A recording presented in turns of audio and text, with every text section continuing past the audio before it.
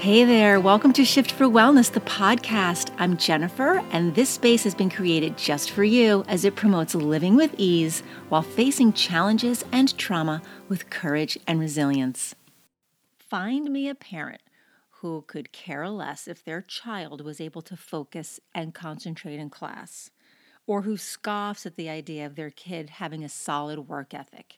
I'm sure a little to none, right? What parent wouldn't want their child to have less stress, less anxiety during the school day? Who wouldn't want their kids to have the confidence to advocate for their needs in the classroom and to be able to manage their time efficiently? Well, one constant response I could always rely on from students was their resistance to any work that was needed to be finished at home if it wasn't completed in class.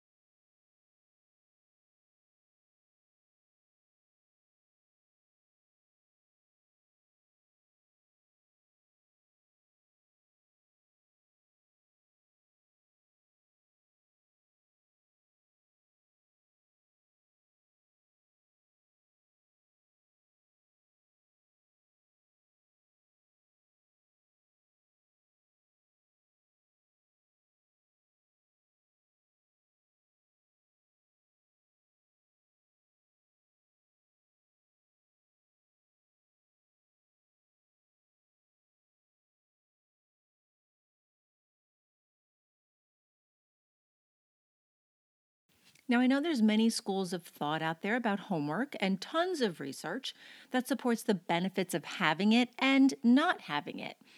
And be that as it may, my own unofficial action research over the past 25 years of teaching has made it abundantly clear that kids who take on the responsibility of following up with their lessons at home by reading over their notes from the day because they've had the time to do so are much more alert and engaged in the following day's lessons.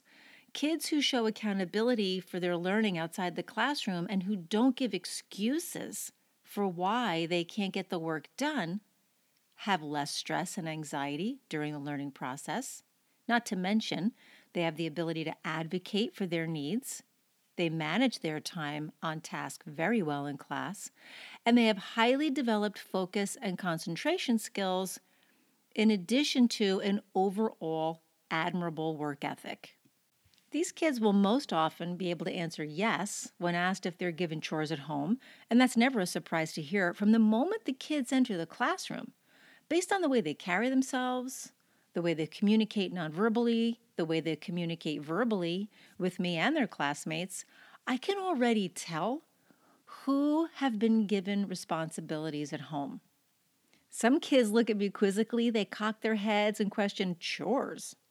And then it's no surprise the way these kids go about their learning day. It's much less efficient than their peers who've been given responsibilities at home. I've always made it a practice as a teacher to build the time that's needed to complete an assignment within the lesson because I know that my time with the kids during the day is only the beginning of what these kids have in store for themselves once our day together has ended. The kids who don't finish, in most cases, it's just because they haven't used their time wisely, so now they've left themselves no other choice but to finish their work at home. And these kids can never seem to make that happen because of one excuse or another. What this almost always boils down to is that the student is overscheduled. Their school day is just the beginning of what their day holds for them. Sadly, their days are so packed with events that after they leave me at 3:30, many don't get home to bed until after 9 o'clock at night. They're going and going and going, and over the years, many have even cried to me about it. The signs from kids who are overscheduled are glaring. Seeing these in any student has always prompted a one-on-one conversation between me and the student, which often begins with tears. It ends with requests from them for support. And parents, keep an eye out for yourself. An overscheduled kid looks tired, they're disengaged, they're short tempered, they're impatient with their peers and their family members. They lack stamina, they're anxious, they're worried, they cry a lot. They often have behavior issues. And they also have parents that reach out often because those parents are in need of support at home. These kids will tell me, I'm doing too much. They'll say, when I ask them if they're enjoying themselves, they almost always answer no. They say it's too much for me. Between sports, gymnastics, and competitive dance, chess, and other after-school activities, they're traveling around the country for competitions, they're going to parties, they're entertaining out-of-town guests, they're going out of town for visits and vacations in the middle of the school year. They have tournaments on the weekend and oftentimes multiple tournaments on the same day. And dare I say, college campus visits. And we're talking about 10 and 11-year-olds here, people. Their plates are full. When asked if they've ever had a conversation with their folks about their schedule and what they've been signed up for, they often respond no, because it doesn't matter. They don't listen, and they just want me to be busy. They want me to be a part of something. So, what's the point in all of this? Why am I even talking about it?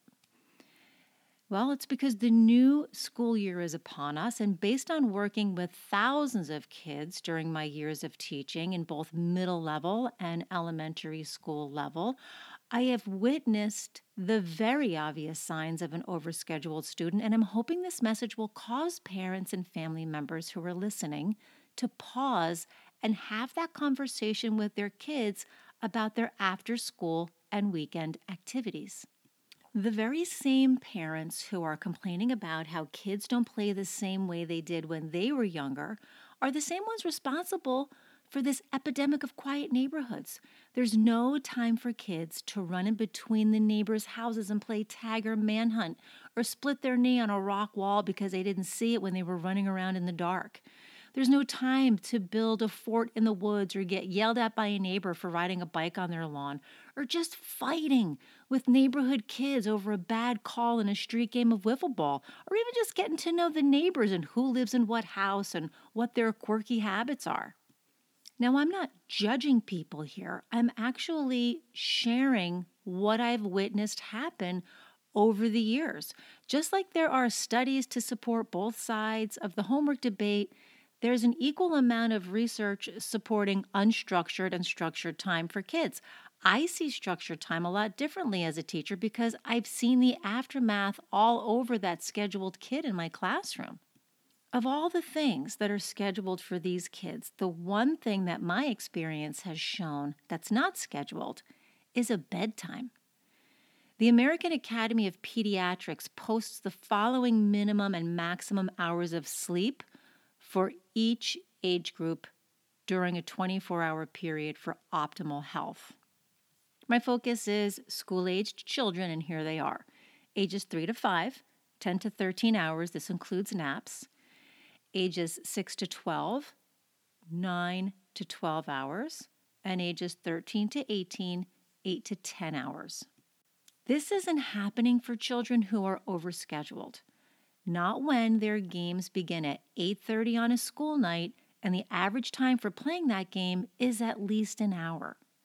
Factor in travel time, a shower, and preparing for the next day, because I'm making an assumption here, and also a plea, that kids are being tasked at home with the responsibility of making their lunch, laying out their clothes, making sure their backpacks are ready to go for the next day, that they're studying notes from that day, and they've read a few pages before they've closed their eyes for bed.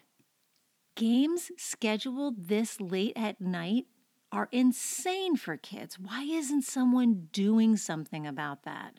I question what's most important for some families, because if they saw how their children perform and how they behave in class the next day, I am certain changes would be made.